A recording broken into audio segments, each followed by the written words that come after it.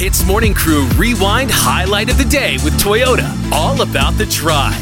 Now, we were just having a chat when that song was playing about the worst or most ridiculous assignments your teacher has given you or assigned you, right? Yeah, so I've been feeling really nostalgic recently. I've been looking at my primary school yearbooks, and it made me realize that while we were younger, things were really fun. And some of the fun things that I went through was my teacher giving me ridiculous assignments and tasks to do. When I was in standard 4, I had this teacher, Cikgu Zabidi, fantastic teacher. Shout out. Yeah, shout out Cikgu Zabidi. After recess, he used to make all the students in the school sit facing the field and count the number of times the raindrops were falling from the sky.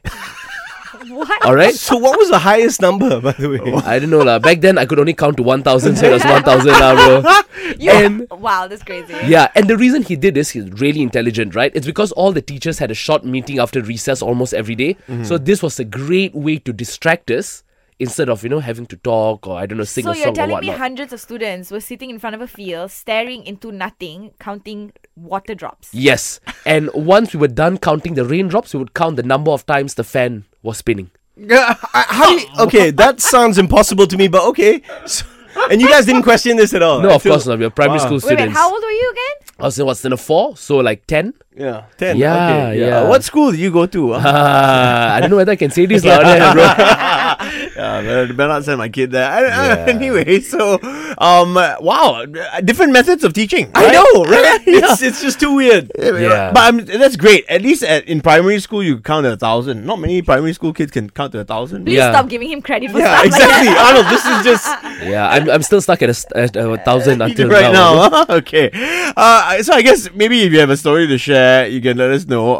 What is the most ridiculous assignment you've been assigned by a teacher or a college lecturer, or maybe even your boss, right? I think the most ridiculous assignment my teacher gave me was during science class, and she played us a video of it was in a hospital and a lady was giving birth. So it was a C-section childbirth. So she made us watch from start till the end, and then after we watched the video, she basically asked us, so what do you guys think?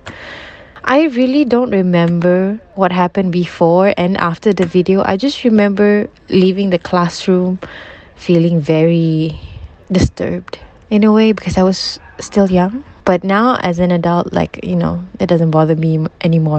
But it was still pretty interesting and strange. But I mean, in science class, that's what you do. What you in biology, I had to watch. Did you see it? Yeah. What did you Not a see? C-section, but natural birth. Wow. Oh man, I can't. I'm getting so queasy and squirmy. Yeah. But one day you might be the person that's giving birth, I and know, and we will wait for the day to come. And Okay. right now, let's not talk about it. Yeah, let's not talk about it anymore. We want to know what is a ridiculous assignment or task that your teacher or your boss or your college lecturer has given you. Selva, Ayo, got one very sad one. Oh wow. let's hear it. Do share. I ran away from the PE class. I went and hid in the bathroom when I was in Form 1, I think. And next thing I knew, the teacher did a roll call and he found out that I was missing there with 2 other guys. And we were told that day to go and write 1,000 times, I will not miss my PE class. And I actually sat and did, I think, almost about 500-600 lines. Then I realized that I don't think so he's going to count it. that's such a good point. Yeah. Today we can laugh, okay, but at that time I was really, really suffering. Oh my gosh. So Selva, we want to know, why did you run away from PE class in the first place? Oh, I was a very fat guy. And of course I couldn't run because every time I run on the field, everybody would be making fun of me. Oh no. Well, we hope you feel good about yourself now. Whatever it Yeah. is, you're a kind human being. Yeah. At least your handwriting improved, I'm sure. Silver lining. Hits Morning Crew Rewind Highlight of the Day with Toyota. All about the drive. Powered by Toyota Synergized Mobility.